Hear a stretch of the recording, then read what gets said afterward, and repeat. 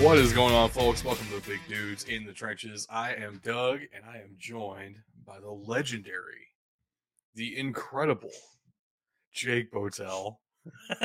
How you doing, man? Oh, pleasure to be back in the virtual studio with you. I heard the Yes, sir. horn call from the big dudes, and I thought I'm on my way to podcast. Love I talking about mean, football with you guys. So thanks for I the need you invite. for the next couple of Mondays as well, if you got time. Uncle Sam, Absolutely. Send Uncle up that Sam smoke said, signal. "It's time for the Aussies." That's Yeah, need, need the that's big right. dudes in the trenches calling the reinforcements. That's what happened here. But The we down got under plenty of stuff to division. be talking about, and we're going to start off with the NFL like we do. But of course, the majority of our show is going to be spent on college football because we just had championship weekend, round 2 of the FCS playoffs, and so dang much coaching carousel news to be talking about. Yeah, I say the best Yeah. thing we can do is get started. You got anything to throw in here before we do? No, well, I do. I just have to give a shout out to the one and only Stacey Ashton, who is tuning in and said she updated her Twitch just to be able to tune in tonight. So, Nice. shout out, Stacey. Hope you enjoy the show. All right, man. Well, we do have to start off with some bad news, I guess, especially if you're a 49ers fan. Jimmy Garoppolo has Yeah. broken his foot and will be Oofa. out for the rest of the season, which means we got to see Brock Purdy play. I loved Brock Purdy at Iowa State, but I also never expected him to be a legitimate starter in the NFL. So, what do you think's going to happen here with the 49ers? This is kind of a rough situation for a contender. Yeah, and the 49ers faithful are probably pretty used to this at this point in time. I mean, Jimmy True. G lit it up at the back end of 2017, I think it was, and then, game and a half into 2018, did a knee or whatever it was and was out for the season. Trey Lance gets injured this year. It always Right. seems to be the last few years that the Niners are just a little bit stricken at the QB position. But I would say, if there's any offense where you've got enough talent that you can sort of just plug and play a guy, at least in the regular season. Playoffs is a bit of a different kettle of fish. You sort of need a dude who can step up in the big moment. But I don't know, this 49ers sort of death machine on offense, they just need someone in there who won't screw it up for them. So whether Brock Purdy can be that guy, I don't know. Statistically, he looked relatively efficient on the weekend. But, there's some other names out there, I guess, that are floating around free agency. Another guy who just came online, a first round pick, potentially, a former first rounder. Yeah. Speaking of which, Baker Mayfield was just Yeah. released by the Carolina Panthers. Uh, Potential reuniting with Christian McCaffrey. Yeah, um, that's brilliant. it would not be all that surprising if they do go that direction. They need somebody, right? At this point, just get some warm bodies in the room. At the same time, Baker Mayfield has not looked good the last couple times we've seen him hit the field. So there Mm. is a possibility that Brock Purdy is your better bet since he at least already knows the playbook at this point. At the very least, Yeah. if not, maybe he's playing better anyway. Yeah, I mean, you just never know with these guys. I mean, Purdy was taken 262nd overall. I think he was the very last pick Yeah, in the NFL draft. But I mean, you just don't know what can develop from time to time. I mean, Duck Hodges won games with the Steelers, uh, in 2019. So, and wasn't surrounded by as much talent as what, any quarterback will be stepping in at the Niners. I think Mayfield, the 49ers are built around this hard hitting, pound you up at the line of scrimmage. They fly around on defense. That headbutting video from Baker Mayfield a few weeks ago, maybe he fits the profile. He's willing to come in and crack heads with people. I don't know. Would you risk it at this point? I guess you would maybe, but I don't know the personality side of it. Like, is yeah. it worth it? right At this now. I don't know.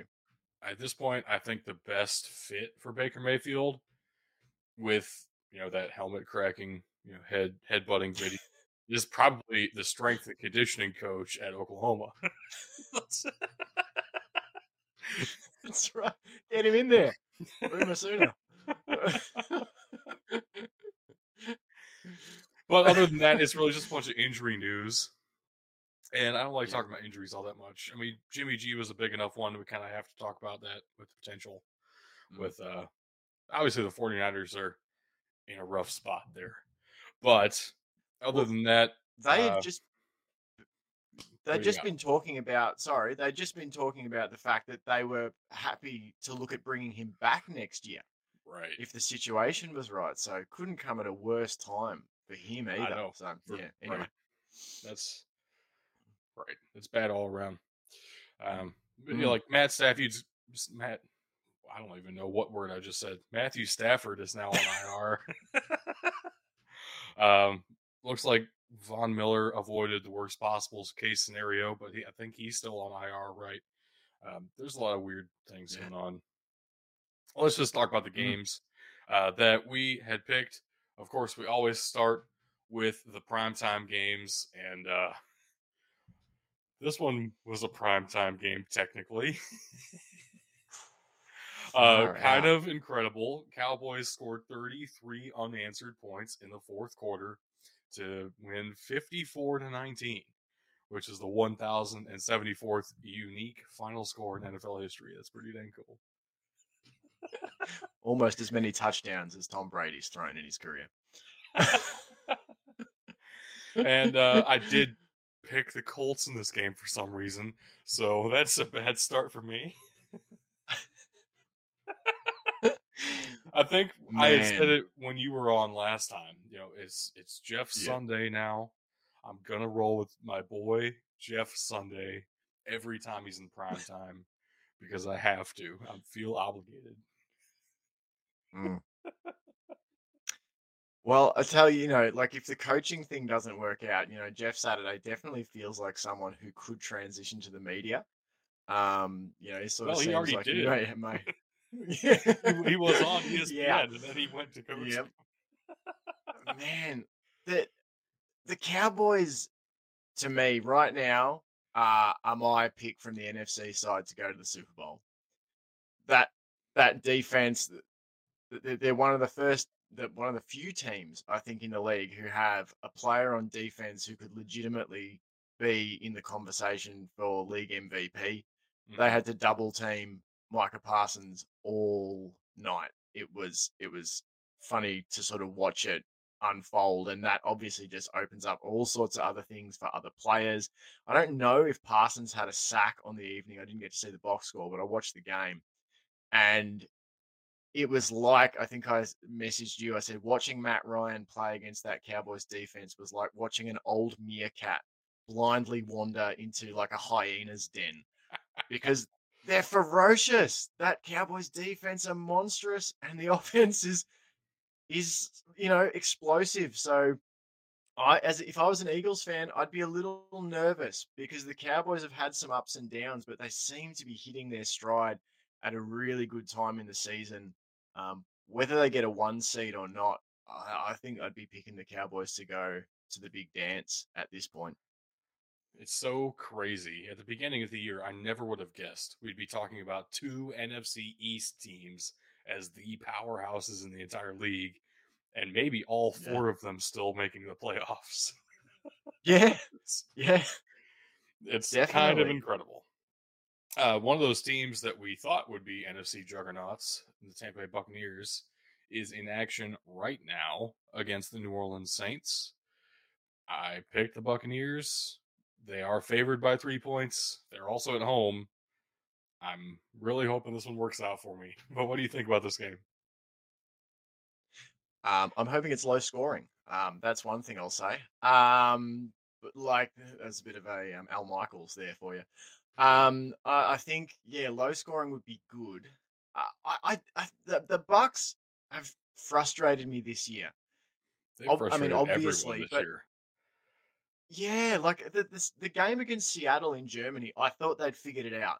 They Right. ran the ball really well with Rashad White. They were bullying the Seahawks. The passing game was starting to open up. The defense was stopping the run. And on my podcast, I was like, I think they've figured it out. I think here on out, they're going to figure it out. They're going to get on a run, late in the season here and be dangerous come playoff time. But since then, they've looked, bereft of confidence, bereft of synergy. I really don't know how to work it out. I don't know what's going on with them. The Saints, they're a mess, but their defense played feisty football last week, and Andy Dalton at times can sling it around. They've got one in Chris Olave, like what a draft pick. Like he's got to be in the discussion for offensive rookie of the year. He'd have to be, because he's basically come in and become their number one receiver in year Right. one. Yeah, I really don't know what to expect as a result, but really disappointed in the Bucks. I didn't expect much of the Saints, but geez, Brady and Tampa have been really frustrating to watch. I feel like I didn't expect much of the Saints either, but I still somehow expected more than this. And starting Yeah. Andy Dalton at this point in the season just feels like a bad move, regardless of where you're at in life. So I Yeah. know And he was good at TCU. He was had a couple of good years with the Bengals, but that's also been like 15 years ago at this point. Feels like anyway. you you got to start wondering about if it's a draft position move though, Maybe. because does Jameis give you a better, but maybe they don't want a better chance to win. Maybe they're looking for draft capital. That would be a bold move by first year head coach Dennis Allen. Or is it his second year? Either way, still. But that is not the only game we were going to pick this week. Of course, we had 3 games that we also decided were worth watching out for. And I did not get any of these right. Yeah, it's pretty bad. Uh, so I want to start with the Browns Texans because I don't know. I don't know why I want to start with the Browns Texans. Actually, none of these games are good for me, so we'll just start here, I guess. I had thought that with the return of Deshaun Watson, there would be plenty of intrigue here, and the offense would be really rough for the Browns. And I was right about that. What I was wrong about with this is that the offense for the Texans was somehow way worse. The Browns scored 2 defensive touchdowns, and they got a kick return for a touchdown. I mean, that's a hell of a way to win a game. If you can get 2 defensive touchdowns and 1 special teams touchdown, I don't think you're ever going to lose.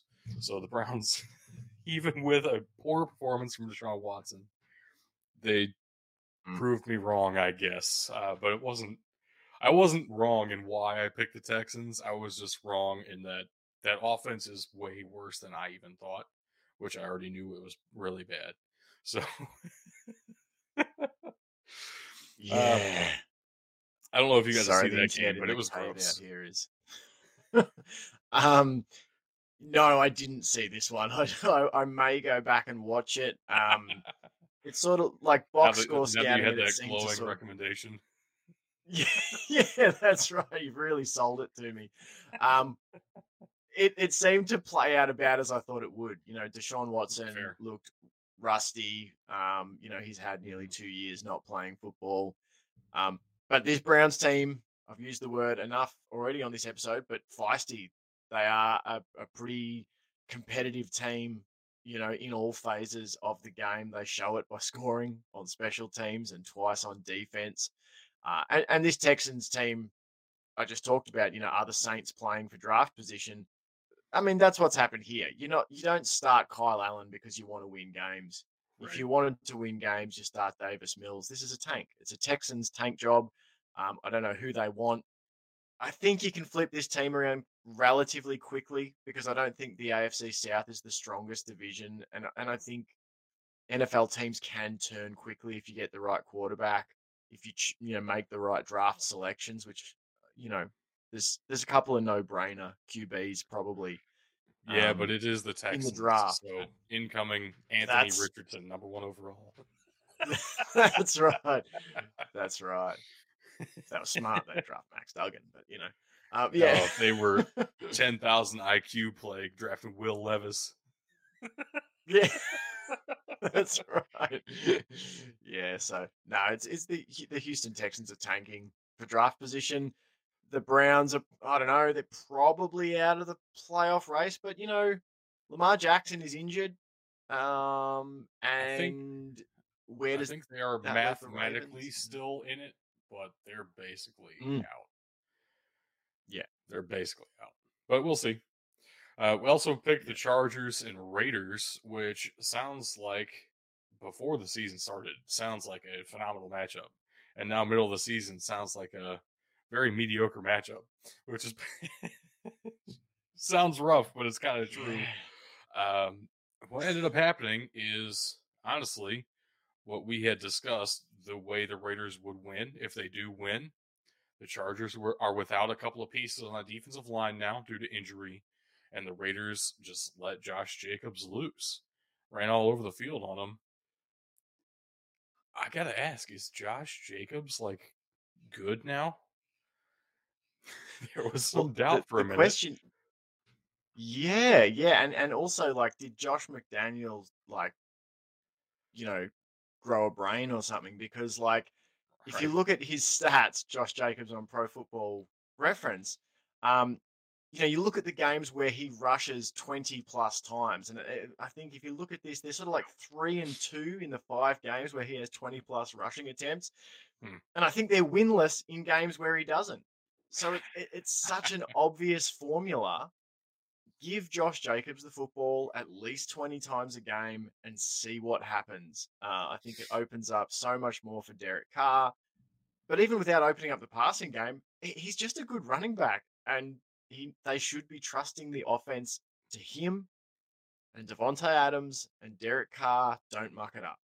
That's sort of the formula for Vegas, in my opinion. And um, the the Chargers, speaking of disappointments, like with the Right. Bucks, Right. um, they're really disappointing. They're really disappointing to watch, and it's not for lack of trying from Justin Herbert. He gives his absolute all every week. He's throwing in third and longs constantly, converting a lot of them, but it's all on his shoulders. When I look at it, there's not a lot of support for him on the offense. Um, they don't seem to play great situational football either, and they're just a real mess, which is a shame because that AFC West was meant to be this, showdown between four stacked teams, and the Well, Chiefs it's look like running already away narrowed with the down to division one. again. Yeah, definitely. Yeah. I would say the situational football issue that comes down to coaching.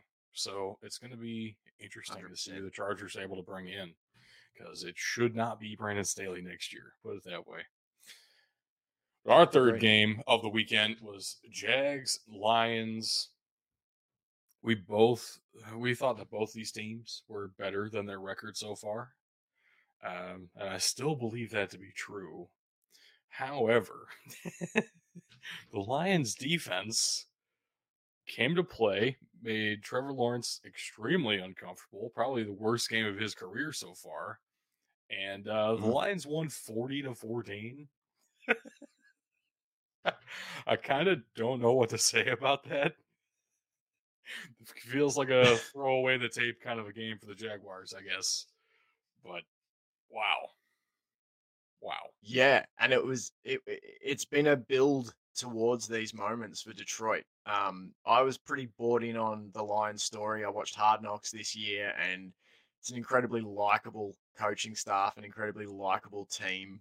And you've just been hoping and hoping that Dan Campbell and the staff get this pointed in the right direction before their butts get hot and they get sacked. And look, that's like I think what we're seeing. The if you look at the odds next week against the Vikings. The Lions currently slight favorites over the Vikings. Wow. I think it's fair enough because this Lions team, if they had started the season like this, they would be in contention for that division because they bullied Jacksonville at the line of scrimmage. They were just able to drive the ball almost at will. Jared Goff is playing really well. It actually brought up the question. I was speaking with a mate, Jack, about like next year for the Lions and the draft. And, I think that they go and draft a quarterback. And then at the same time, you look at the way this offense functions, and it's really Jared Goff is playing the sort of role you need him to play. He's executing the offense. He's making beautiful throws, and he's just commanding the offense really well. The running game is what it's built around, and they've got that beautiful two-headed monster in Jamal Williams and DeAndre Swift. This is a really good football team. This is a really good football team, I think, that Dan Campbell is building, and I think they've built it the right way. I think if you sprinkled in a really good first round quarterback on this team, I'd be inclined personally to look at the secondary and see if there's something they can add, in terms of a really true shutdown corner or something.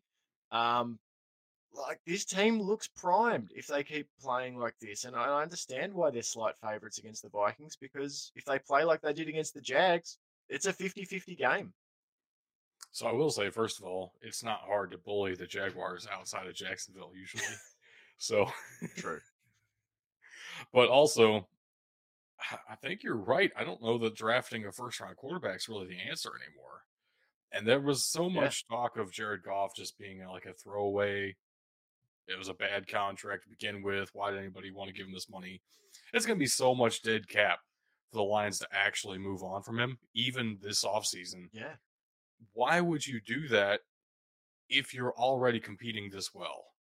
So I would absolutely, like you said, I would look in the secondary first and maybe just keep building that defensive line and offensive line. So we'll see what happens. Very interested in what the Lions' future looks like here. Certainly looking brighter than it has in a long time, put it that way. 40-14, unreal. But that does mean that I got the very coveted Stonks Down award for going 0-4 so far this week. Almost has me rooting for the Saints tonight because I would get the very coveted 0-5. It's hard to do. Below 500. You are welcome. It's been very difficult to get to this point, and just want to thank my Heavenly Father for this opportunity. That's right. I mean, just ask the Cleveland Browns. It was hard to get to 0-16. It's a hard thing to do. So I know you make picks for all college football games this season. Have you been making picks for the NFL as well?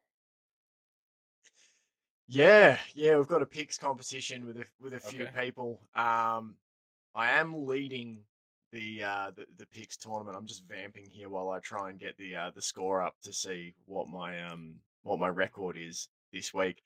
Well, if it's above 500, you're doing better than me. So yeah, I've got 12 so far this week. 12 so far this week. Wow. I'm not sure exactly where the standings are. Yeah, there's a couple I didn't quite nab, but yeah, that's pretty 12 good this week so far. Yeah, I'm happy. I'm happy with that. I'm happy with that. Up to 124 correct for the season, but we're picking every game in that. So if I picked 16 games, I think I'd at least be 11-4 right now. So we're about even, I'd say. Exactly. But speaking of 0-4, we also did very poorly on our fantasy projections this week.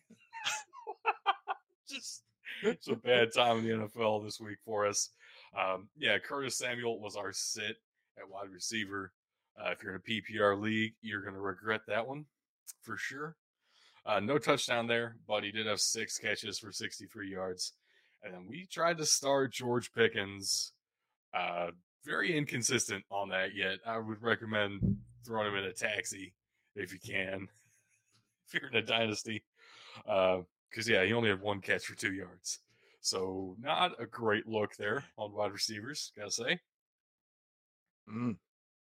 And then Yeah, we'd well, also I'll go ahead.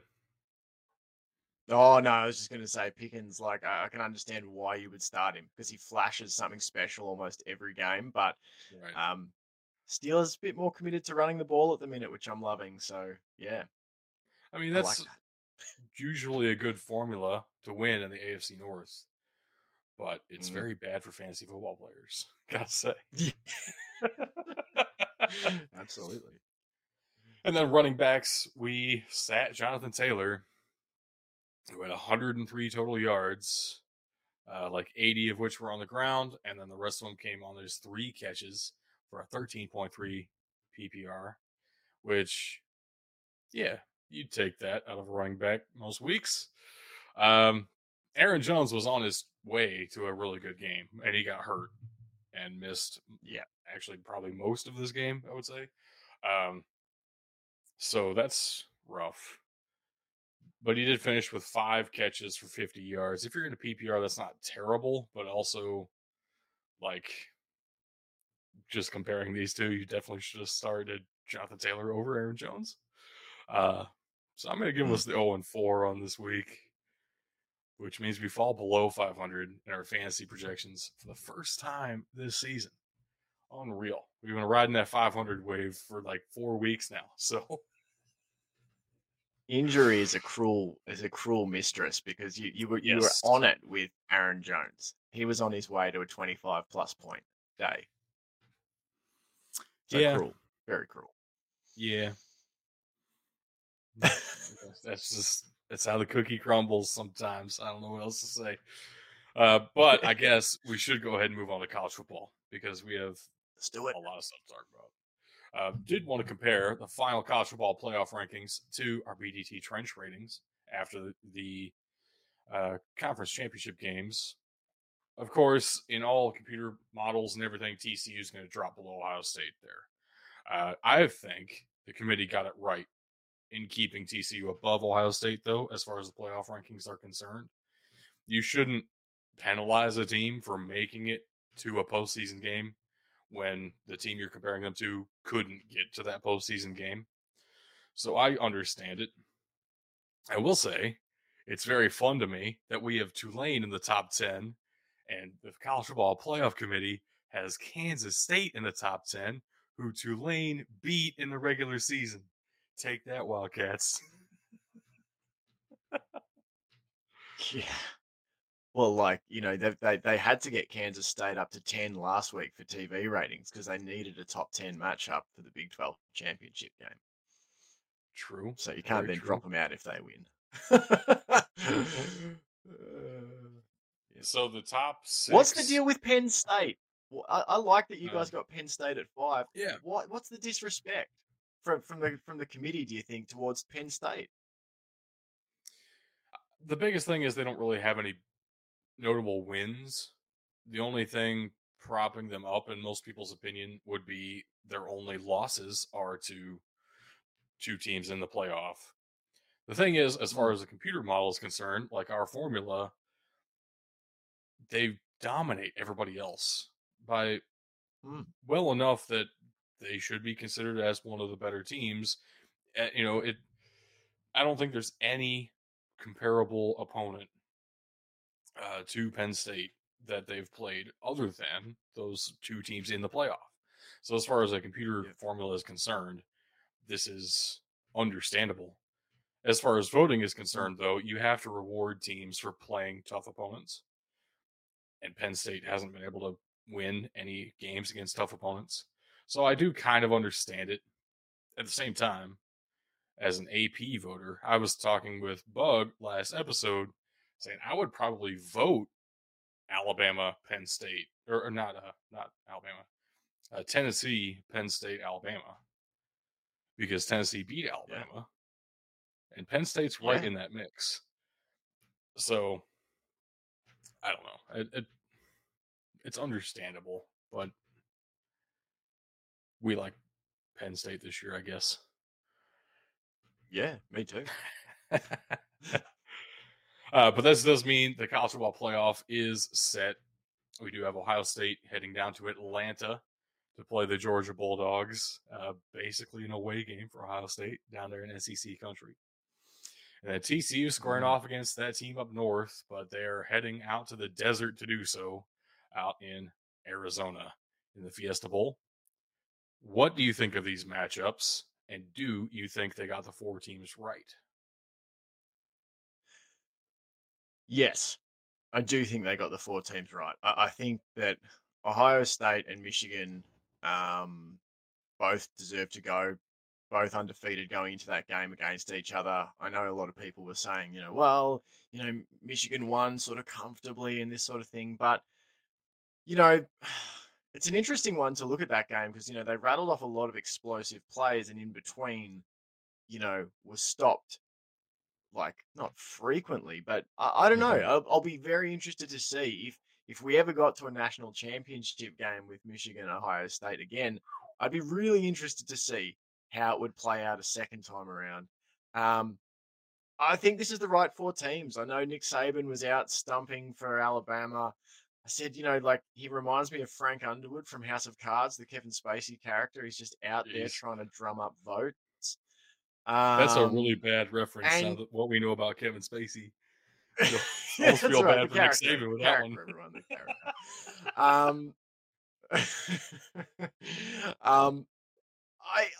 I think they got it right. Great uniform matchup, TCU and Michigan. A little bit much red for my liking in Ohio State v Georgia, but I think this is right. I think this is correct. I emotionally hedged the night before this was announced.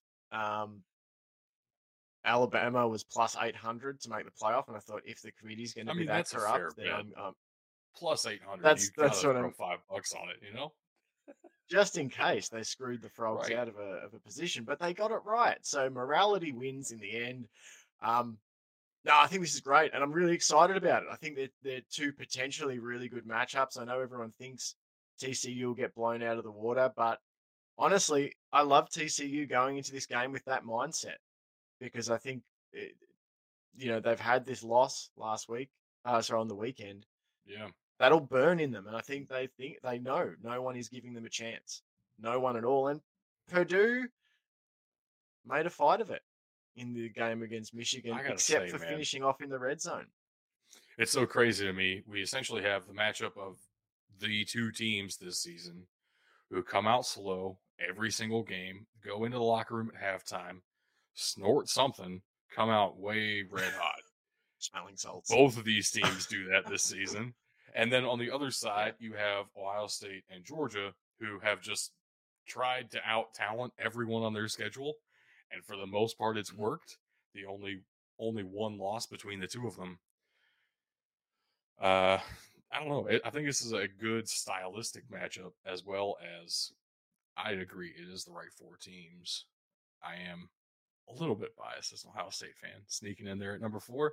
But I like TCU staying above us as well. I do understand that.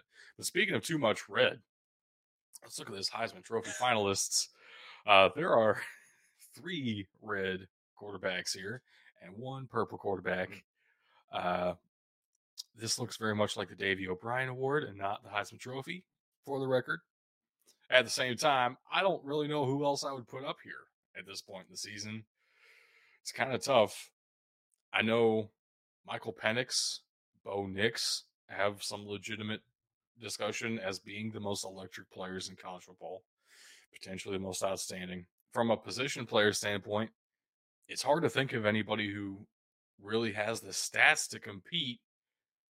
You watch Marvin Harrison Jr., it's clear he is a freakish athlete and does some amazing things. If you watch Bijan Robinson, he is one of the greatest running backs we've seen in college football in a while. At the same time, they don't necessarily have the stats to compete in the way that quarterbacks will in a pass-first college football landscape. What do you think about this? Yeah, no, I tend to agree. And quarterbacks have so much more margin for error for 1 or 2 quiet games. Like you think about Bijan Robinson, he was pretty well stopped against the Frogs. And Right. a running back just isn't going to get that same leeway when it comes time for the awards season. I think about Blake Corum for Michigan, now missing games through injury, like just makes Well, it right. tough. If Even with that, as Hendon Hooker ought to be considered for this anyway. yeah, I mean, he got hurt. That shouldn't necessarily be the reason you can't win for being the most outstanding player. In the games that he played, he was amazing. mm, yeah, totally, and it's very QB heavy, but I guess that's the way the sport is. It's the way it's only going to trend. Um, it's a shame there's not one other positional group, I know. represented here. Um, I know. but I am thrilled for Max Duggan. Um, it was really sad for him on the weekend because he clearly gave it absolutely everything. Um, Yeah. and he's just such a gritty little battler. That's what I love about him. He's just I think he really does embody that team so well. But it's a nice array of players, but I think there's it's pretty obviously tilted towards Caleb Williams, I would say at this point. Yeah, and there is really only one surprise on this list. I would say most people will be, a little bit thrown off by the inclusion of Stetson Bennett. I kind of understand it though. If you look at his stats this season, he's not been incredible, but he's been very efficient. And I don't know, it doesn't scream most outstanding player to me. It screams Yeah. pretty decent player in the right system. Mm, But yeah. he also has his Bulldogs undefeated, and he is a quarterback, so he's a finalist now. Is the Heisman like too? I mean, I've only been following college football a few years, but uh, like the story element of it seems to. I mean, it matters to me as a spectator. Obviously, performance on the field, but then the idea of a story of a player, Hmm. like Max Duggan, not even the starting quarterback having the heart issue at the start of the year, coming back, winning the job, and doing what they've done, like that tilts the needle pretty heavily for me. That sort of stuff. Um, but I don't know if that factors into people's voting or not. It can. I mean, there are plenty of voters. I'm Mm. sure every one of them has their own criteria. I mean, Stetson Bennett's story is equally engaging in Yeah, that sense. A former walk on clinches the starting job, wins him a title, comes back and goes undefeated. I mean, the disrespect around him has been palpable, sure. and he's continually proving people wrong. I don't know. At the same time, it feels like it should go to the most athletic, most dominant players on Mm. the field. And I don't know that any of these guys necessarily are that this year, but I don't know who else I would give it to either. It's Yeah, this is a weird year for the Heisman. yeah, Honestly, anybody give it definitely. to that center from the team up north, and I forget his name right now. That's the most outstanding player in college football this season. Not kidding either. Um, Yeah. I need to figure out his name. Anyway, we'll do that later. That'll be part of our BDT College Football Season Awards. I'll bring him up again. That'll Nice. be coming up soon, but we have to wait for the regular season to finish. Unlike disgusting Heisman Trophy voters, we actually wait for the Army Navy game this Saturday before we before we declare the winners of these awards. Like good Americans. That's right. But Absolutely. let's go ahead and jump into the coaching carousel because this is where all the biggest news of the weekend is happening. Even forget college football playoff. Everybody kind of knew who like three of the teams were at least anyway. No, Mm. there's a new coach in town in Boulder, Colorado. Deion Sanders accepts the Mm. deal. Is making, I don't know, 5 million a year more than he was at Jackson State now. So that's pretty cool. Wow. Brings one of his sons with him to play quarterback. The other son's staying there at Jackson State, interestingly enough. Already putting together a staff. Kent State's head coach just left to go be his offensive coordinator. Willie Taggart's going to be on the staff as a position coach. Wild. Uh, Defensive analyst slash like co-coordinator at Alabama is probably potentially leaving to be the defensive coordinator for Colorado now. All kinds of crazy news with Colorado after this move. They've I know you sent me an article where they changed the rules on transfers. Mm. Yeah, they with Coach Prime coming in. What a name! Imagine if you go around Right. nicknamed Coach Prime. I'm Coach Prime. It's my thing. Hi, I'm Coach Chadwell. It's another thing to walk into a recruit's lounge room and say, "Hey, I'm Coach Prime." So yeah, the Colorado apparently have had sneakily sort of stringent transfer guidelines and stuff like that. So they're changing that, which makes all the sense in the world for both parties. One, I Right. don't think you go to a place like that if you're Coach Prime, um, because it's going to impact your ability to recruit the kind of players you want to recruit, and vice versa. You don't hire a coach like Prime only to then hamstring them with Right. really stringent transfer Imagine Deion guidelines. Sanders trying to coach a place like Stanford. Yeah, Or like exactly. he's the new head coach at Princeton. Good luck. No, it's a Exactly, different and that's you got to let these guys play to their skill set. I remember right. reading Meat Market by Bruce Feldman about Ed Orgeron at Ole Miss, and even then, Ole Miss had kind of a stringent sort of I can't remember if it's quality, control, someone overseeing, the recruiting stuff, and they were Hmm. eternally butting heads. And it's like if you're gonna hire a dude to be an ace recruiter, gotta let him fly. Let me fly. Other Thinking about Power that scene Five. from Oh yeah, I know what that you're cop talking about. movie. What's that cop movie? Yeah, yeah. Uh, I'm a swan or I'm a phoenix, whatever it you know, is. I'm a peacock. It's I'm a peacock. You gotta help me that's the fly. one. I'm a peacock. Um, The other Shit. guys, Yes. Mark Wahlberg and Will Ferrell. Yes. Yeah. Aim for the bushes. That's right. In Uh, other Power Five coaching news, Scott Satterfield has left the University of Louisville for really what feels like a lateral move here to go to Cincinnati. Now, I understand he's been on the hot seat at times at Louisville. He has very publicly expressed interest in other jobs while the head coach at Louisville. There's also turnover in the athletic department there. I kind of understand it. At the same time, he didn't tell anybody. Everyone in the program found out this morning on Twitter, like the rest of us. Wild. Wild.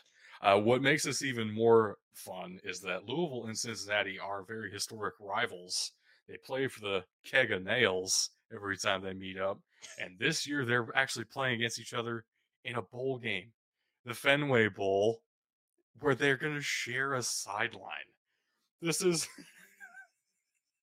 Holy so moly. wild. This is Uh, amazing. so Satterfield's doing the only logical thing here, and he's going to recuse himself from coaching in the bowl game for either team. Um, Wow. yeah, but he's going to Cincinnati. So leaving the ACC for the Big 12, they're already tearing up the AAC logo on the Cincinnati field in favor of the Big 12 logo. Yeah. This does not feel like a promotion at all. It feels like he was trying to escape a situation. Yeah, and really weird sort of stuff because preseason this year there was a lot of talk about the class that they were building in 2023. I remember, Right. badgering you guys about it almost incessantly, going, "Look at these players they're getting." And there was sort of some talk around like, was there sort of like an NIL war chest kind of being built? And so then, like, what's happening here? What's the situation he's trying to get away from? Were they looking to upgrade?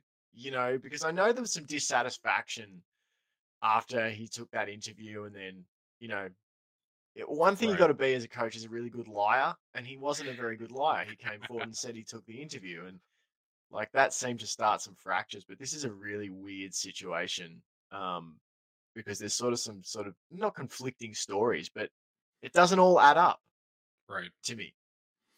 Right. And Yeah. some Louisville players have come out and said that he's not a very good guy anyway. So this kind of Mm, checks with his character. I don't know him personally. I don't want to dive too deep into that one. I guess we'll leave it right mm, there. Uh, yeah. Next up, speaking of Coach Chadwell, what a name, by the way. It is a great name. But Jamie Chadwell is taking a, I don't know, $4 million a year raise to go down a conference from the Sun Belt to Conference USA. Liberty, as a private school, can do whatever they feel like it. So they don't have to answer to state governing bodies, and they decided that they want to have a good football team now. And they're going to throw money at Jamie Chadwell. So kind of can't blame him. At the same time, it really felt like what he was building there at Coastal Carolina was special. And I was hoping he would stay maybe another season or two and really wait for that right Power Five opportunity if he wanted to move on. But, we've seen Hugh Freeze just got another SEC opportunity after Liberty.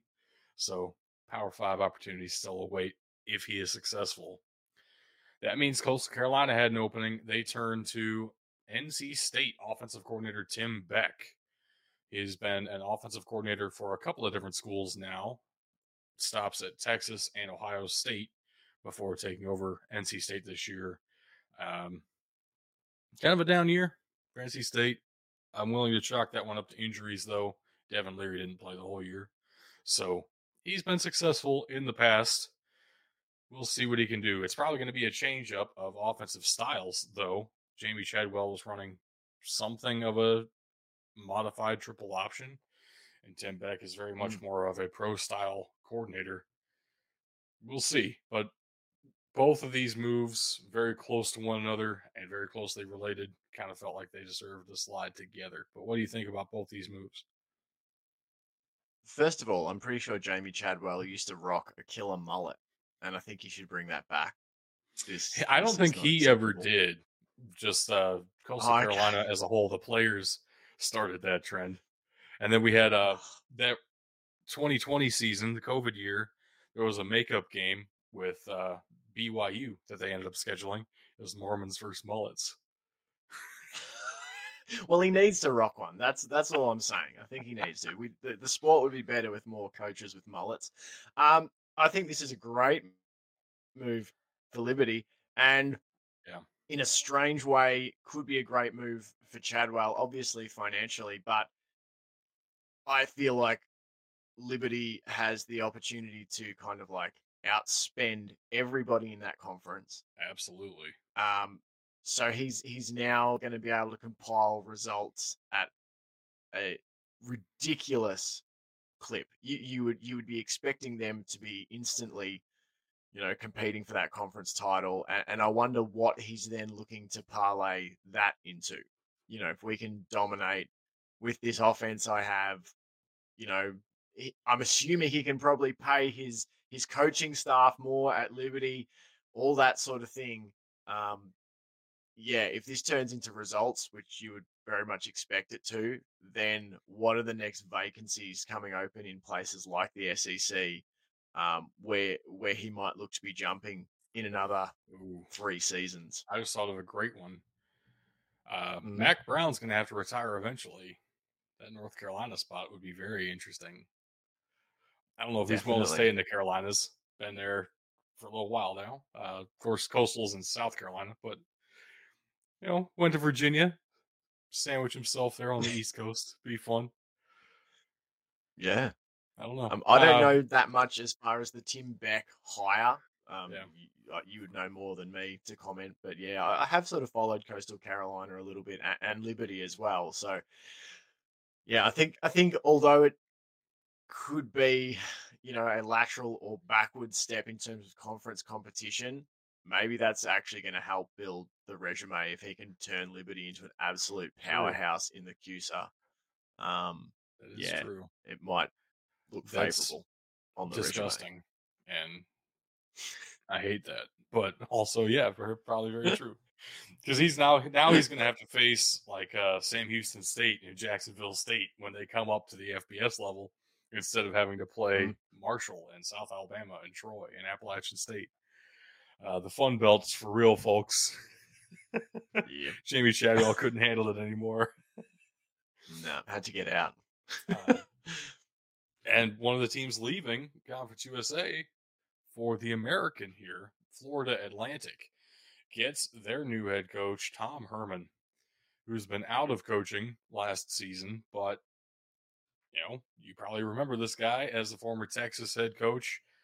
Honestly, one of the more successful Texas head coaches since Mac Brown left. Won 4 bowl games there, including a New Year's Six bowl that people very quickly forget about because everyone assumes he was awful because he got fired. Really wasn't that bad there. And Houston also got a New Year's Six bowl when he was there. Pretty decent head coach. A little unfair if you're looking at the slide, watching this live on Twitch. A little unfair to have a head coach taller than the entire stadium, but I think it could work. Definitely. I mean, I've heard there's rumors he's looking for the Giants gig in the NFL if that ever comes open again. Well, it's certainly a I think cultural this fit is then. yeah, that's right. That's right. Really fits the culture. I think this is a really good hire for FAU. And Absolutely. another, you know, uh, another patron of the Lane Kiffin School of Coaching Image Rehabilitation. Like Kiffin parlayed, a gig at FAU straight into the gig at Ole Miss. I agree with you. Like with Tom Herman, you look at Steve Sarkisian now at Texas, who was meant to take Texas. They're back, man. He's had Right. his struggles as well. Like I think the Texas job is hard. Yeah, you can acquire talent, but it sounds like a hell of a lot more work. Um, you know, Right. I feel like trying to half work the the job is booster trying to circuit and appease stuff. the oil tycoons more than coaching Yeah, football. I think this is a great fit. And hey, 2 seasons from now, we might be surprised to see Tom Herman's name pop up at a really nice job, just like Lane Kiffin. I wouldn't be surprised at all. Tom Herman for Texas A&M once they fire Jimbo. Yeah, once they get that buyout down to a workable 60 million. Right. And then he'll be bought out by like West Virginia. That'll be great. But staying down in Mm. Florida, the USF Bulls get their guy in Alex Golsh. Cool story, actually. He was born in Moscow in the Soviet Union. His family moved to Wow. Ohio when he was a very young boy. Never played football, but he got a graduate assistant job at Ohio State, parlayed that into some position coach jobs at Toledo and at Illinois before becoming co-offensive coordinator for Josh Heupel down at UCF, and then followed Josh Heupel up to Tennessee to become the full-on, no co-attached, the full-blown offensive coordinator. And we saw how great of a job he did this season. I mean, Hendon Hooker played lights out. I mean, that Tennessee offense, #1 in the country by a lot this year. Mm. Uh, pretty, pretty good hire, I would say, for the Bulls here. Hoping it works out. We've seen some coordinators not pan out the way they did as coordinators, but Golsh seems like a strong candidate, and I hope he does work. I'm rooting for the Bulls. Yeah, and it's an easy sell to Bulls fans, I imagine. We're taking, hey, Right. did you enjoy watching the Tennessee offense this year? Well, We're here gonna you try to go. do that. Like yeah, and I think that's one of these things for different programs that are trying to, raise the prominence, raise the watchability, the recruiting ability of their team. It's like, can you run a fun offense? That is definitely a Right. way to put bums in seats to get recruits in because you're gonna be able to try and get draftable numbers for people. If you can start churning out big number wide receivers, same with quarterbacks, that sort of thing. I mean, even if it's not from USF to the draft, if you're a quarterback who can play there at USF for a few years and then parlay that into a transfer to a bigger program for your final season of eligibility or something, I think this is a great move. I think anytime you can make your team more watchable, more enjoyable as a product, um, that's a big tick from me. So, oh yeah, I like this hire. I look forward to seeing how it works out for him. So I said he was a co-offensive coordinator down at UCF with Josh Heupel. The other co-offensive coordinator at UCF under Josh Heupel also got a new head coaching job this cycle. G.J. Kinney was the head coach at Incarnate Word down in the FCS this season. Now they're in the playoffs. He's going to stay with UIW through the playoffs, but as soon as that's done, as soon as Incarnate Word gets knocked out, he's heading, I don't know, an hour north to San Marcos, right in between San Antonio and Austin there, to become the head coach at Texas State. That Josh Heupel coaching tree already branching out. Pretty fascinating. Very young guy. I believe he turned 34 the day this was announced. So Wow. Texas State getting a young offensive mind, surprised in a sense that they went that direction because that's been the last two head coaches they've tried. But also, GJ Kinney looks like a pretty good one to me. Hey, third time's the charm, and like Right. the swag meter is off the charts here. If you look at the get up on him, like it's the swag just oozing out of Yeah, this guy. my So man, like my man's got drip. that's That's the whitest way it's I could have facts. said that too. So good. That's that's right. Yeah, but no, like yeah, like I can't say that I know a ton about this dude. I can't say I even know a ton about Texas State. But what I would say is I'm all for moving towards, again, making your program fun. If you like the offense they run, putting up points is enjoyable Right. to a fan base. Yes, they want you to win games, but if you can put up 35 points a game, you get something to cheer about when your team has the ball. So, from that point of view, I like it. So we do have to talk about the jobs that are still open here on the coaching carousel. Now, Tulsa, technically still open. It's not been officially announced yet. I say that for a reason. It definitely seems like Ohio State offensive coordinator Kevin Wilson has already signed a deal to become Tulsa's next head coach. There has been no announcement. We like to hold off on making, you know, that part of the news unless we know for sure. And Kent State just came open an hour ago, so this is a very up to date list. Yeah. But I did a tier list of all the open jobs last week, so I'm curious to get your thoughts on, what's your, if you had the pick of the litter, let's say, which opportunity do you think has the best resources, best opportunity, best chance to win quickly? Um, what do you think about these open jobs? Of course, we're looking at UNLV, Western Michigan, Stanford, Tulsa, still technically North Texas, Louisville now as of this morning, and Kent State as of an hour ago. Yeah, well, look, if I was a young coach, if I'm a 32-year-old head coach looking for an opportunity, somewhere I can go and win and recruit, that's a big thing for me. Where can I go and recruit and be supported to Right. recruit? Because talent acquisition is a massive part of the sport. Obviously, you got to be able to coach, but if you can get talented players, that makes the job a lot easier. Definitely. So from there, I'm definitely counting out Stanford. I don't think that's a particularly attractive job for me. Maybe financially and that sort of thing, but I think it's really hard to recruit, at Stanford to the same level as some other teams. Yeah. I would probably be looking at. I'm trying to think if it was UNLV that I had heard was about to get an influx of cash and That's money. the I had talk. heard I had There heard is some some talk of rumors. that. Look, probably go with either UNT or Louisville. Mm. I think Louisville, you're going to be able to, compete in the ACC. Clemson is still obviously the power of the division, but they've been shaky. They've been shaky. I don't think it's that hard to climb in the ACC if you're clever about it, if you can recruit, if there is NIL money there and that sort of thing. I think you can make that into an attractive program. But yeah, those sort of two I think I would be looking at is Louisville or UNT, and I'd be seeing if these rumors about UNLV are true about them potentially trying to upgrade the football program.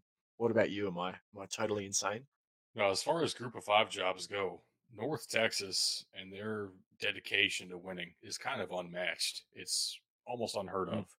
So they went to the Conference USA title game this past weekend, lost it, and fired their head coach because of it.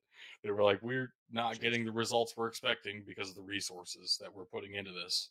It's the Mm, best facilities in the conference by a long shot.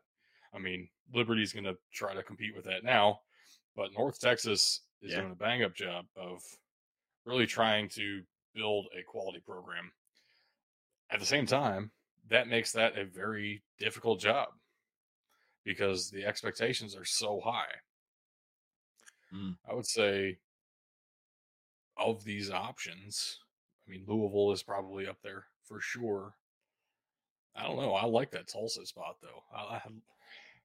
That would be very tempting for me. It looks like that one is filled with Kevin Wilson, but if Tulsa's still on the board, I'd be calling them up.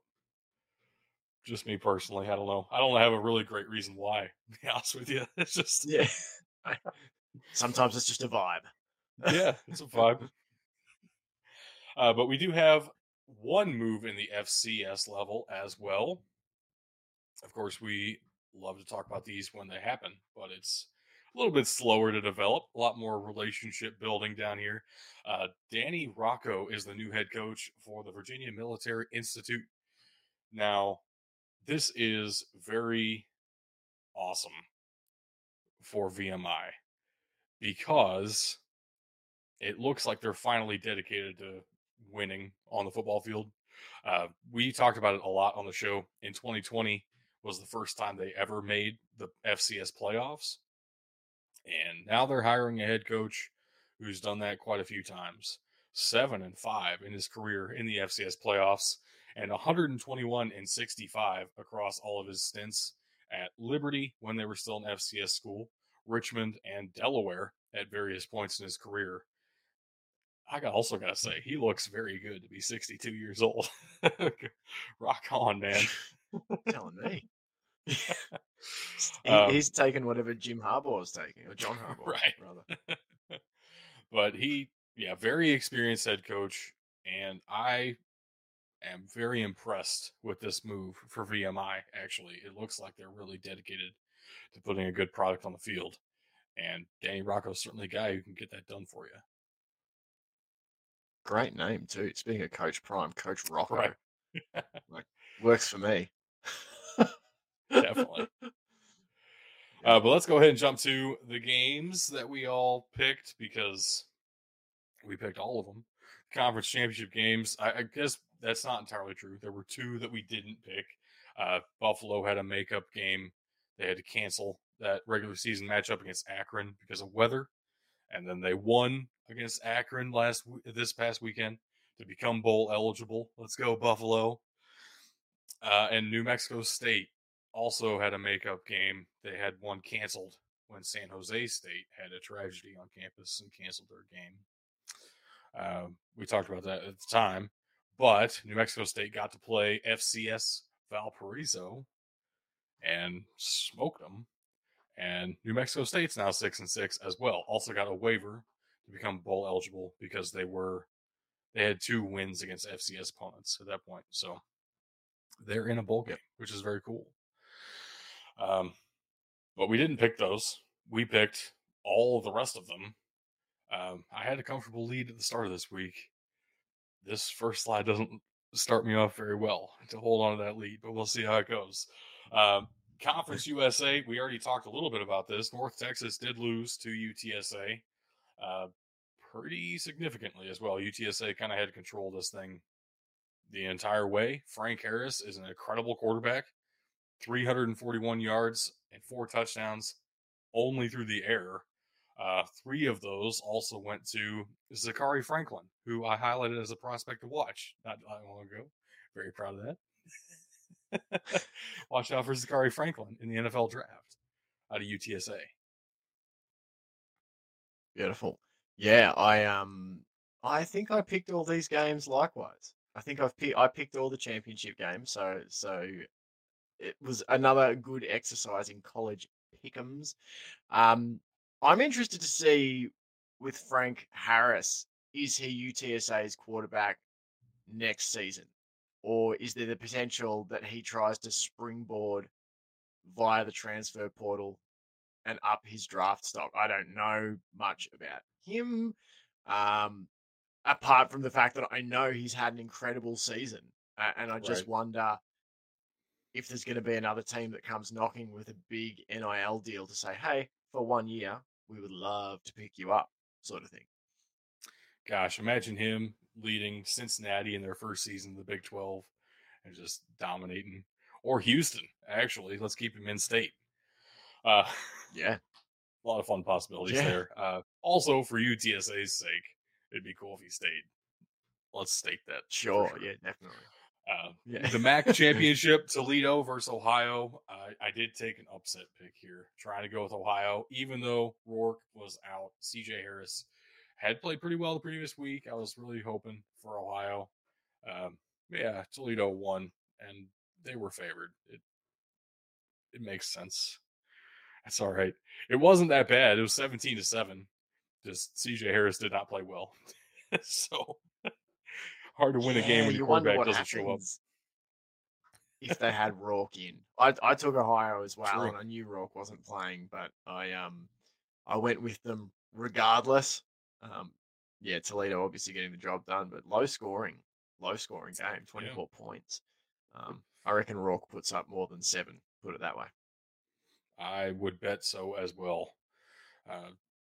Very opposite of a low scoring game. UCF at Tulane. Tulane showed up big time for this one. 45-28. Really sealed this with a huge fourth quarter, though. Michael Pratt, by the way, underrated. Haven't really talked about him as a quarterback all season. And then he just shows up and throws 400 yards and 4 touchdowns. As Tulane wins their first conference title since the 1960s. And, of course, that would mean their first American conference title as well. Awesome performance by the entire Tulane team. I remember specifically, I turned on this game, and it was like Dorian Williams was making plays. The Tulane offense was rolling, no problems. I was like, all right, it's over. UCF can't do anything about this. Literal green wave of offense. Yeah, it's crazy sort of stuff, because I remember we previewed the last time that these two teams played, one of the last podcasts I was on here, and we talked about it, and I was high on Tulane, and UCF sort of, I mean, I wouldn't say decimated them. I think it was 37-30 or something, but they ran all over them. Well, Tulane obviously was saying, we're not letting that happen again. They held UCF. I mean, I say held, they rushed for 145 yards, but that's relatively quiet compared to UCF's normal standards this season. Tulane stacked up 254 yards rushing on the ground, 10.1 yards per play for the Green Wave. Incredible stuff. That's a first down every single time you snap the ball on average. That's wild. Wild. Yeah. That does not happen. That's Tennessee offense this year, kind of offense. UCF went for it 10 times on 4th down. That is also wild, but also not that surprising because it's Gus Malzahn and he's nuts. Well, they got 7 of them. They went 13 of 33 on drive extending downs. They had 23 third down situations, converted 6 of them, but then converted 7 of 10 on 4th down. That's very Gus Malzahn. Yeah. Next up, we do have the Sun Belt Championship, Coastal Carolina at Troy in Alabama. Um, I saw somebody on Twitter saying, we've seen this year, there's definitely a bump when you get an interim head coach. Everybody loves rallying for the new guy. But there has to be a correlation there where it's we know our head coach is leaving, he just hasn't said anything about it yet. If this was that type of performance for Coastal Carolina, there was all the talk out there. Chadwell had already signed with Liberty, and Coastal Carolina did not show up very well. 45-26 is your final score. But also, Coastal Carolina put up 2 touchdowns in the fourth quarter to make this at least somewhat respectable. Troy dominated the first 3 quarters of this game, no doubt about it. Yeah, and I've heard through the different podcasts and stuff I listen to that Troy's defensive staff could be targets for other positions, other coaching positions, not too far down the line. People have been pretty impressed with how Troy has played defensively. Yeah, I was disappointed. I took Coastal in this game. I thought they'd put up more of a fight than this, but as you say, just like the dead cat bounce is real, where teams bounce back after with the new head coach. There seems to be something to this, particularly in college. I don't know if you get this as much. Yeah. In the NFL, I don't know if it happens as much, but I think when it gets to college kids of like, this guy's out the door, you see it so often. And yeah, a shame for Ole Miss. They obviously bought the media talk, the kids, because they played like Kiffin was out the door. True. And that cost them a chance for the SEC. Yeah. But exactly. All right, so the Mountain West also had a conference title game this weekend between 2 teams that felt very different. Man, the first half of the season compared to the second half of the season for both of these teams, very different stories. Fresno State kind of walking into this one 8-4, no success out of conference. Boise State walking into this one 9-3, almost no success out of conference. And it felt like everything kind of turned around for both of them as they headed into conference play. Now, one of the issues for Fresno State, their quarterback, Jake Haener, was hurt for part of the season. That really affected them. He's a fantastic quarterback. But Boise State really felt like they had something going. They had a lot of momentum coming into this one. We all picked Boise State. Fresno State's defense won them this game. Very impressive. 28-16 is your final score there. The Bulldogs win the Mountain West in Jeff Tedford's first season back. Jake Haener is a beast. Absolute beast. 72.6% of his passes completed this year, 18 touchdowns, 3 picks. He's only played in the 9 games this year. He threw 33 touchdowns last season. Right. You would be thinking this guy is a potential draft prospect.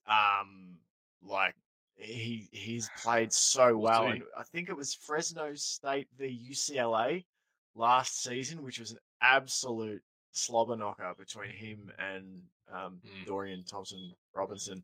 I actually picked Fresno State in this game because of Jake Haener.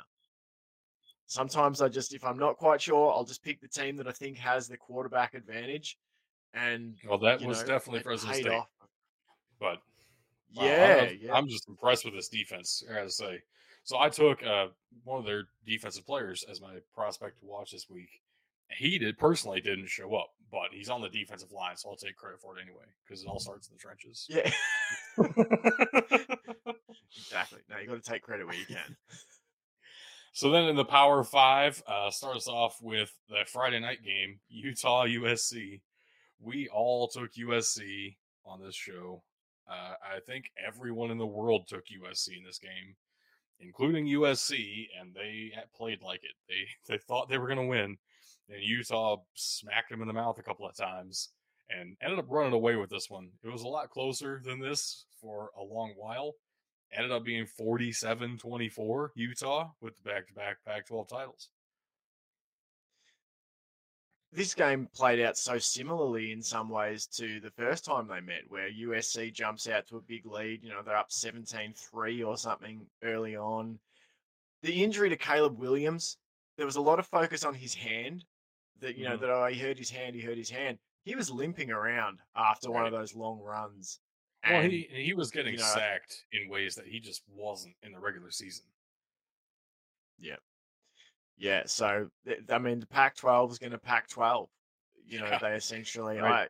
I used to call the Big 12 the Conference of Cannibals, and that's what the Pac-12 has been this year. Every time it's like, oh, they might have actually managed to manufacture a playoff contender here. Someone would cannibalize them, and that's basically what Utah did. They've taken down USC. They've knocked them out of the playoff spot. And credit to Utah, because a lot of people thought it was potentially going to be a hard year for them, that they lost some talent. And, I think it's a fitting little sign of resistance to Lincoln Riley's USC of like, you're not just going to come in here and run this conference. There's still some big bad teams. Beat them twice in the same year. That's yeah. Whew. That's a great send-off. Yep. I wish USC were leaving for the Big Ten this offseason now after this. It would be like storybook ending. Someone made the point too of like, USC has really struggled against teams like Utah that play the style of ball that Utah plays. And it's like, you're going to a conference now that plays a bit more of that. Right. Like, yeah, they had a very tough game against Oregon State too, playing that physical style of defense first, smack you in the mouth type of football. And if they run into Iowa and Michigan State, and dare I say it, sometimes even Rutgers anymore can really hit you. I don't know how they're going to do in those northern climates. Now, I assume they're going to out-talent a school like Rutgers, but sometimes you can't out-talent a school like Minnesota or a school like Michigan State. Yeah. So, very, very interesting move there for sure. But that's a couple of years out yet. In the meantime, we had Kansas State against TCU in the Big 12 championship. Bug and I took the Hypnotoads. Felt obligated. It felt like the team of destiny. Tug took Kansas State, and I was surprised at this for a little bit, but then I realized TCU won in the regular season. It's very hard to beat a team twice in the same year. And TCU almost pulled it off, which again says to me they're definitely one of the best teams in college football. But it wasn't overtime loss. Kansas State pulled this one out, 31-28. Fantastic football game. Yeah, it was an amazing game. Watched on the edge of my seat multiple times where I thought, they're the Horned Frogs, they're done. They're done. They've fallen down by 11 points again, or whatever, or threw an interception, or it was a fumble to Quentin Johnson at one point on a deep completion in the first half. And he was just like, this stuff, there's no way we're getting back into this game. And credit to them, their depth of self-belief that they will just find a way to will them back in. And, they had the ball, in my opinion, in the end zone in overtime. I believe he crossed the plane, the running back there, but it's the way it goes. Sometimes you don't get those things. TCU had enough chances to have won this several times over. Love Max Duggan to bits. Brilliant quarterback, brilliant leader. Going to be sad to see him go, but he was upset after the game, and people saying they're really upset about the result, which he would be. But I think he would know too. He was probably a little bit upset at himself too, because there were throws, a couple that come to mind in the first half that were man open, down the seam, sprint in, touchdown, and he overthrew them. And it's those little misses in a game that you lose by 3 points. It's the fumble, as I said, from Quentin Johnson, which you don't normally see him make. He was trying to make extra yards after the catch on a long completion from Duggan, and it came out. Kansas State got the ball. It's just those things. I was impressed with with TCU's defense, because they faced a really physical Kansas State team, and TCU actually for large stretches of the game, played really well against the run. Obviously, going up against Deuce Vaughn, he's just going to break plays from time to time. But I was impressed with the Frogs' ability to match the physicality and to work themselves back in this game. And credit to K-State. It was a hell of a game. Absolutely. Their reward is facing Alabama in the Sugar Bowl. So good luck, Wildcats. Next up, we have the SEC title game, LSU against Georgia. Brian Kelly's first year in the SEC has to be chalked up as a success for sure. But they still got rocked by the Georgia Bulldogs. 50-30 is your final score. Georgia went for 2 on their last touchdown to make it a 50-point game just because they could, which I kind of respect, not going to lie. Gangster. But yeah, no surprises here. Georgia was the better team, definitely, and made things a little bit easier for the playoff committee, not having to shuffle anybody at the top of the board. Yeah, and that was the opening touchdown came on a blocked field goal that Georgia picked up, and LSU thought it was dead, and Georgia ran it back for the opening score of the game, and you just sort of knew from there, right. Oh, this is how this is going to go. Like, and there was a point made on something I was listening to the other day, saying, like, Sonny Dykes definitely should be in contention for, say, Coach of the Year. There's a couple of guys around college football. I think Kirby Smart deserves a lot of credit. He lost an incredible caliber of player last year, and not just one or two. Like a lot of players, like a record and number they've come of back first-round picks off of the same team. Yeah, how many teams can turn around from that sort of loss of talent and just back it up again? Did he lose both coordinators as well? I think he may have lost his defensive coordinator. Defensive coordinator is now the head coach of Oregon, Dan Lanning. Yeah. Honestly, couldn't tell you who their offensive coordinator is for the life of me. Yeah, so that's a lot to lose, and then to turn around and go 13-0 again. They're impressive. They're very, very impressive. Next up in the Big Ten, we had Purdue against the team up north. I couldn't bring myself to pick my rival. Personal vendetta. I can't do it as a point of principle. Also, wild. I went to this game on a whim. Oh, nice. Because Indianapolis is like a 2-hour drive directly north of me. So why not? And it was a sea of maize and blue, and I was in Ohio State gear, and I'm just glad I didn't get in a fight. But also very glad that I left at halftime, because Purdue made it very much a game in the first half, and then the second half was very much not a game anymore. The better team did win 43-22. Purdue, valiant effort. Not enough. Yeah, and really just failure in the red zone. Right. They had Absolutely. plenty of opportunities. They moved the ball really nicely, for large stretches of this game. Part. But it felt when like you come Purdue up, would have been up 2-3 scores at halftime, and they just couldn't get it in. Absolutely. And so, as a Frogs fan, it does give you a little bit of thought. Well, if Purdue can move the ball on them, who knows? True. Maybe we can move the ball on them. I don't know. But the ability to finish drives was just massive. Purdue couldn't run the ball. 90 yards on 37 carries. Michigan did run the ball. They only threw 17 times. Michigan. Couple of turnovers as well for the Spoilermakers.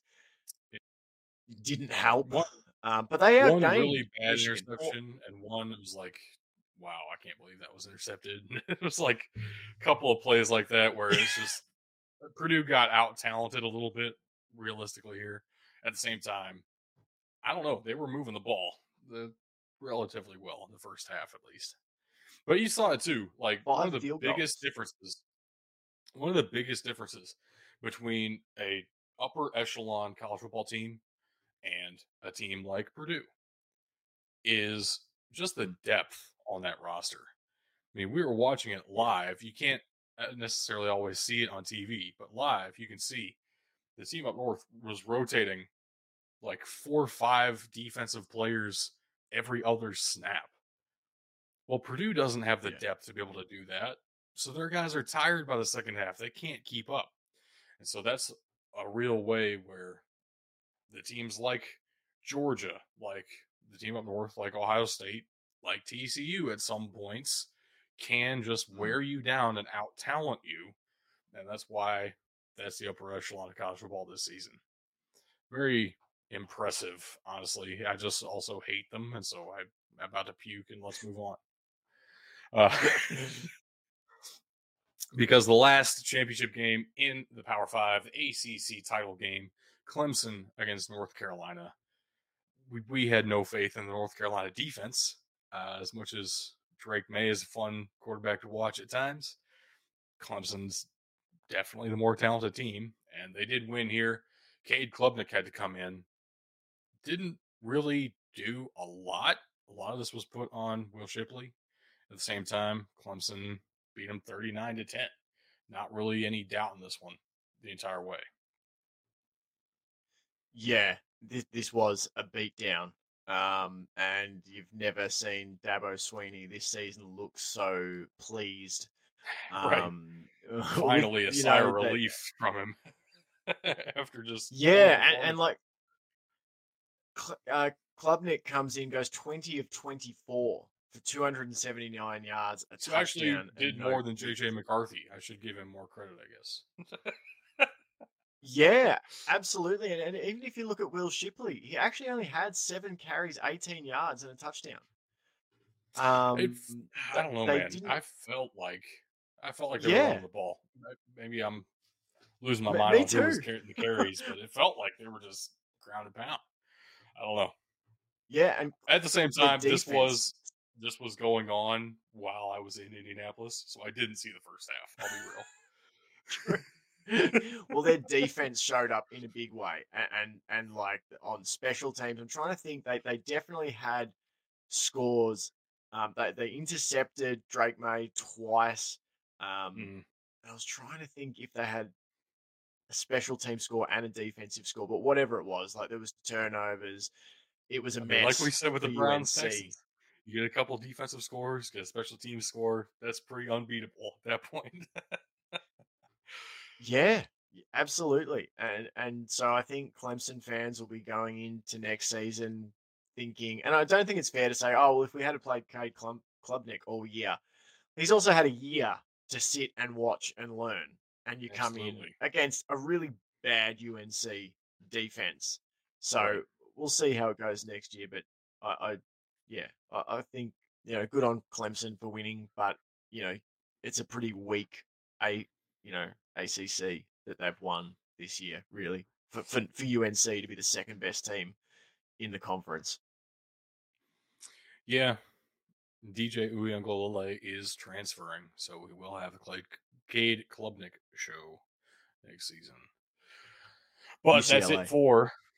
That's it for all of the FBS. Let's get out of that nonsense and talk about some FCS football. That's where the real fun happens. Where I did much better with my picks. Leaning heavily on you here. Unfortunately, everybody else did too. So this is the second round of the playoffs, which means now we have the first round is technically unseeded, and then the second round, the unseeded winners face off against the top 8 seeds in the playoffs. For the most part, actually, I think all 8 of the seeded teams won this round. None of the other teams were able to pull it out. So let's start off with Holy Cross here. Holy Cross was undefeated in the regular season.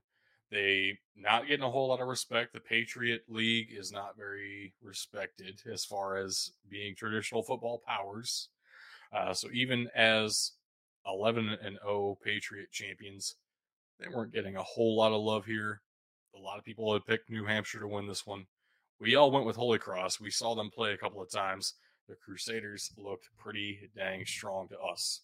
and they do win this one in a nasty weather game, 34-19. Strong performance by the Purple Crusaders. Very fun. New TCU Yeah, colors what a there. That's game. good stuff. Yeah. Yeah, more purple required. More purple. The Purple Crusaders is nice.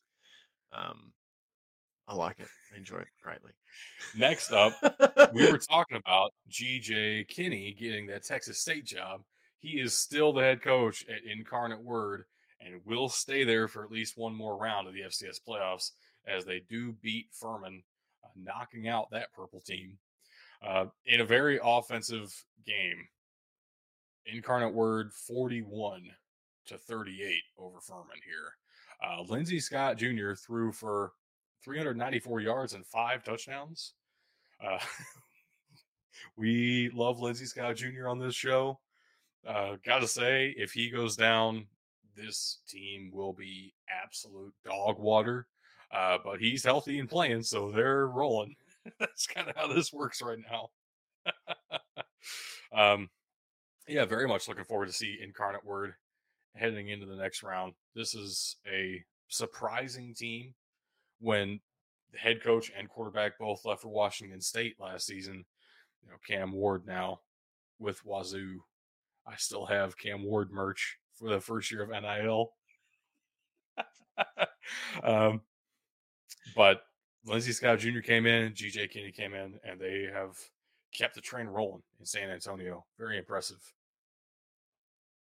Any chance that Lindsey Scott makes a move to Texas State? I've got no idea about what his eligibility and that sort of thing is. He has been in college for A? 8 years or something now. It's crazy. Yeah, he's definitely going to be going to the XFL. That's my bet. Yeah, okay. Where he will be electric, and some NFL team will wish they had him. That's also my bet. Next up, William and Mary, the CAA champions, taking on Gardner Webb, winning the Southland, but with a couple of losses on their resume as well. We talked about this quite a bit last week. Gardner Webb had 3 of their losses on the season coming against FBS opponents. So very battle-tested Gardner Webb Bulldogs here. And they do beat Eastern Kentucky in the first round, but they fall to William and Mary. The Tribe are simply too strong and powerful. The CAA is a very good conference. No doubt about it. I think it got overrated this year a little bit. I don't think New Hampshire or Delaware really should have gotten as much respect as they did necessarily. Maybe not New Hampshire. That was a bad example. New Hampshire was good this year. But Delaware especially probably got in over some other deserving teams because they're CAA. But William and Mary looks every bit the part and is the reason the CAA gets the respect that they do. 54-14. I don't think I said the final score yet for this one. But the Tribe do beat the Bulldogs. And so far, all 3 of us on the show, Bug, Doug, and Tug, we're all 3 for 3 on our picks this first round. It's an incredible run. I'm trying to think. William and Mary strikes me as maybe former college of Mike Tomlin and Sean McDermott. Ooh, I believe that's worth a Google in the background. I don't know. Yeah, I think they were teammates at William and Mary. I'll Google it. But yeah, my poor blue chickens, my blue hens, my goodness. Yeah, the one FCS team that you root for got destroyed. 42-6. South Dakota State does beat up on Delaware. SDSU was the number 1 seed in the entire playoffs. Big favorites the entire way. Extremely talented. The Missouri Valley Football Conference generally has some of the best athletes in the entire FCS. And we saw it kind of get concentrated this year in just South Dakota State and North Dakota State. SDSU getting the number 1 overall seed because they were able to win in the Fargo Dome. Kind of looks like they deserved that in this one. 42-6, kind of unreal. That, yeah, the Jackrabbits are pretty powerful, gotta say. What a beatdown. It seems like if it's not North Dakota State University in the FCS, it's South Dakota State. Well, Don't count Good out God. North Dakota State just yet. We'll see them on the next slide No. here. But let's start off with Weber State at Montana State. Now, we all picked Weber State to win this game for a very simple reason. When they played in the regular season, Montana State won on some bullshit. All right. The long snapper for Weber State was out. They had a replacement long snapper who snapped the ball through their own end zone 4 different times for 4 safeties on the game. And Weber State lost by 5. Oh my! The long snapper spotted the Bobcats 8 points, and they still only lost by 5. So we all took Weber State, saying they should have won the regular season. They're not going to let that happen to them again. Montana State took care of it. They really played like the better team all 4 quarters here, actually. 33-25, still just a 1-possession game there at the end. But, yeah, Montana State looked pretty dang good. That's our first miss in the entire FCS playoffs. The second round. You had a draft prospect, didn't you? Montana State? Out of Montana. Oh, Montana. Thought I was such a good student. That's all right. It's all right. We'll get to Montana in a second. Tomlin and McDermott were teammates in 93 and 94 at William and Mary. There you go. Wow. I came through there. That's cool. I like learning things. Mike Tomlin. What position did Mike Tomlin play? I can't even picture him playing. Why do I feel like he was a safety or something, or a DB? Now I've got to Google again. I'll go back to Google. Okay, all right. I'll talk about Southeastern Louisiana and Samford real quick. This was up there as the best matchup of the entire round, alongside UIW and Furman. 48-42 in overtime. Samford pulls this one out. Southeastern Louisiana, man, they love getting into high-scoring shootout battles. Last week against Idaho and this week against Samford. Just this time they fall short in overtime. I mean, kind of incredible. Samford in overtime at a QB draw that just was wide open somehow. SLU couldn't stop it. And then they got the stop on the first possession. So that QB draw gets them the 6-point win in overtime. Kind of impressive. I like Samford. I don't trust them to go too much further in this playoff after this performance. I also think the Lions are a pretty good team, so we'll see. I'm curious who their matchup's going to be. I don't know off the top of my head, so we'll pick that game Thursday though. Whoever they're playing. What do you got? They both played sort of wide receiver / tight end. Oh wow! Huh. Apparently. Well, maybe Sean McDermott did. I know Tomlin did. Tomlin's listed as wide receiver / tight end. Not sure about McDermott. I haven't found him yet. This is what I add, don't you see? Like to the show. It's just like that's good. Wonderful. It's good stuff. Yeah, trivia. There you go. Safety. McDermott played as a safety. Oh wow! So you had him almost backwards there. That's all right. Yeah. Now for the matchup that you've been wanting to talk about for a little while, I guess.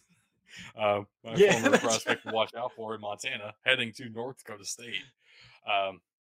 So I had expressed some concern for NDSU last episode, because their main NFL prospect kind of guy on the offense, Hunter Luepke, is out with some knee problems, getting some second opinions, third opinions from out of state at this point. Didn't play. At the same time, Kobe Johnson ran for 206 yards and 2 touchdowns. So North Dakota State won. It's 49-26. And yeah, North Dakota State's still pretty good. What do you know? This is insane. I was just looking at the box score for this. North Dakota State Bison's QB Cam Miller throws 6 of 10 for 58 yards and a pick. But they've got Johnson, who rushed 12 times for 206 yards and 2 touchdowns. Yep. Williams, 11 rushes, 101 yards and a touchdown. And Cam Miller, the QB, 81 yards on 8 carries for 2 scores. Goodness me. Talk about ground and pound. Bit different from the days of like Trey Lance when he was slinging it around. Right. That is a run heavy team. No other way to put that. You don't say. And the last matchup of round 2, we have the Sacramento State Hornets hosting the Richmond Spiders all the way across the country. And in a rainstorm, another weather game here, opposite ends of the country, though. Kind of interesting. Sacramento State gets their first ever win in the FCS playoffs. Kind of unbelievable. But they do win this one 38-31. Richmond has been a pretty good team. We've been tracking them kind of all year as a ranked team, basically the entire season. But Sacramento State feels like another level this year. For the most part, this season, that's been because of Cameron Scatabo. He didn't really do much in this game, though. Kind of held in check. They had a combination of quarterback play, Jake Dunaway and Asher O'Hara, same way they've been doing it all season. Dunaway stand in the pocket, not really that mobile, so they bring in Asher O'Hara when they need that scrambling ability, and both of them combined for a resounding Hornets win here. Biggest win in program history, I would say, because they're finally moving on to the next round of the FCS playoffs. Very cool. Yeah, and 12-0, and like a last quarter comeback. They held, they were down, right. Down a touchdown, scored 2 touchdowns to none in the final quarter, survived 3 interceptions off Dunaway, who had 39 pass attempts, 1 touchdown, 3 picks. That's an impressive win. Yeah, like obviously I'm not that familiar with these teams, but like what you're describing about a team that can't quite get over the hump and almost may have done everything to not get over the hump, right. And throwing the 3 picks and being down, like it feels like it could be a big weight off a team's shoulders to finally move on. I'll be really interested to see how they play in the next round, whether this frees them up a bit of like, thank God we finally moved on, like it can happen sometimes like that. I definitely am going to buy into that. I'm going to pick Sacramento State the entire way now.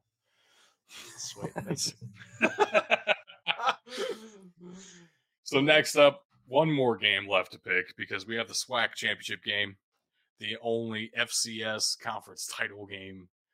Southern and Jackson State went at it once again. We all picked Jackson State. They beat them 35-0 in the regular season. Come on. This one, a little bit better for Southern, but still 43-24 for Jackson State. Congrats on 12-0 for the first time in school history. Jackson State and Coach Prime now going to Colorado. Let's see what he can do with the Buffaloes. But Jackson State's got to be pretty happy about the results this season. So, like, as you said, like undefeated. Did you say for the first time in program history? Yes. Yep. It's interesting, isn't it? Like the people, sort of talking about, well, Coach Prime, we know we can recruit and that sort of thing. We know we can. Well, geez, college football, revolves around recruiting. Right. So if he can transform this program, Jackson State, like I can see why it's easy to believe that he can transform a program like Colorado. As someone who doesn't like follow a heap of the FCS side of things, has what Coach Prime done, and I'm only ever going to call him Coach Prime now. It's not Coach Sanders, it's Coach Prime. Do you think what he's built at Jackson State is something that could be taken over and sustained by somebody else? Is this a repeatable skill or not? I really don't think so. In your opinion? For 2 reasons. Yeah. First of all, most of the players that came to Jackson State didn't come there because it's Jackson State. They came there because it's Coach Prime. Yeah. So now those kind of players aren't going to come to Jackson State anymore, which was a big reason they were winning. They were truly out talenting. I mean, I've used that phrase a lot this episode, but I think it's Yeah. absolutely true. Jackson State was doing that to a lot of teams in their conference this year. That's just not realistic to expect in the future now. That, for example, the number one overall recruit in the country went to Jackson State to play for Deion Sanders. Uh, that's just not going to happen. Most likely. Yeah. Most likely. And the other thing is Jackson State doesn't put a lot of money into their program. They don't have a lot of money for athletics, and a lot of the facility upgrades that happened to Jackson State were out of Coach Brown's own pocket. They didn't have a lot of a big pool for assistant coaches. They were only paying Deion Sanders like $300,000 a year. You can't expect these kind of results to carry over when you can't deliver the kinds of things that a Deion Sanders gives you. The personality, the influx of cash, both of those things are extremely important, unfortunately, in college football. So I don't want to say it's impossible. Jackson State, there are successful teams in the SWAC every year. Somebody wins that conference every year, right? But going 12-0 and being this big of a national brand, that feels like a lightning in a bottle situation to me. We'll see what happens. I'm not counting them out entirely. It'd be interesting to sort of see as like over the next few years with NIL and all that sort of thing and coaching hires and the ability, as you say, for like people to out talent other schools. And it doesn't just happen at this level, like it happens at lots of different levels, not so much in the NFL, but like I'm trying to think is it Biff Poggi? Is that the coach I'm trying to think where Charlotte he now. went, but so I was listening to some interesting podcasts about that hire and saying like, his background, is someone who has made a lot of money, sort of thing. This dude is wealthy. I do wonder if you start to see players like, former players like Deion who want to get into coaching, who have, personal wealth put aside. They've smartly managed their own personal brand into other business ventures. Whether you can see people like that come in and transform schools, like, upgrade the facilities, get talent in there on a short-term basis. It does feel like something that you could see more of as guys depart the league and want to move into coaching. Maybe they've got a brand that they can sort of leverage in recruiting and that sort of thing. Yeah, it could be exciting for different programs, even if it's not a long-term fix. I mean, upgraded facilities are upgraded facilities too. Right. For sure. It'll be fascinating to see what comes next for Jackson State, though. I have no idea. Apparently, they're willing to take some pretty big swings, but we'll see who's willing to bite as well. Yeah, it's a two-way street, True. Amazingly, we weren't keeping track of it necessarily as we were talking, but Tug went 16-3 this week. Pretty outstanding. Wow. Bug and I both went 12-7, so he is closing in. Tug is closing in on me, but I still have a 4-game lead. I'm doing okay here. At least for the regular season, I am guaranteed to win. With only 1 game left. Army Navy this weekend. Stay tuned, folks. We'll be picking that on Thursday. Not just yet, though. And 2 things before we wrap up. I do want to talk about my prospects that we had set to preview in this championship week. Starting off with Charlie Jones, wide receiver for Purdue. He had a fantastic game, honestly. Couldn't get in the end zone, though, which was the whole problem for Purdue, but still had over 100 yards. Another game with double-digit catches and over 100 yards. Kind of impressive, not going to lie, because as I had talked about with Bug on the show Thursday, Ohio State's receivers weren't able to separate. It'll be fascinating to see if a guy like Charlie Jones can separate against these DBs at the team up north. And he certainly did, found some space. Some of that was scheming him open. There were some curls just on the edge of the zone, but hey, you do what you got to do. And he was getting some yards after catch as well. Very impressed with Charlie Jones, and seeing him live Definitely a focal point of this offense, and for a good reason. So, top 100 prospect for sure, in my opinion here. And then on the defensive side of the ball, I did take David Perales, defensive end for Fresno State. His whole story coming up from a JUCO simply because he didn't have much football experience. His grades were phenomenal, but didn't get much love as a recruit. Makes the All California Community College Athletic Association academic team. Had to remember how to say that. And then goes to Sacramento State, performs well again. This season at Fresno State, he has had 15 tackles for loss and 10.5 sacks. No stats recorded other than he batted down one pass, I guess, in the championship game against Boise State. But still, applying pressure, making Boise State a little bit scared. I didn't get to watch this game. I don't know if he was double teamed. I was watching some other games of his, made me interested in him as a prospect. Who's your guy on Twitter, Draft Vogel? I got him to start looking at this guy as well. So we'll see. We'll see what he comes back with. I'm very interested in that one. Nobody's talking about David Perales as a prospect. I really think they should be because his stats are unreal. And he's got the size for it. 37 tackles for loss and 22 sacks in 3 seasons at Fresno State. That's not bad. I would say it's pretty dang good. Yeah. So that's all we got for the show. It's been another long one. I don't know, the past 7 episodes or so have all been like 2 hours. I think we got to figure something out there. At the same time, I love talking football. It's always fun to do it with my good buddies. And of course, that includes Jake of the Jake Botel Experience, Sports Experience. Thank you. What is your show anymore? The Jake Botel Sports Experience, right?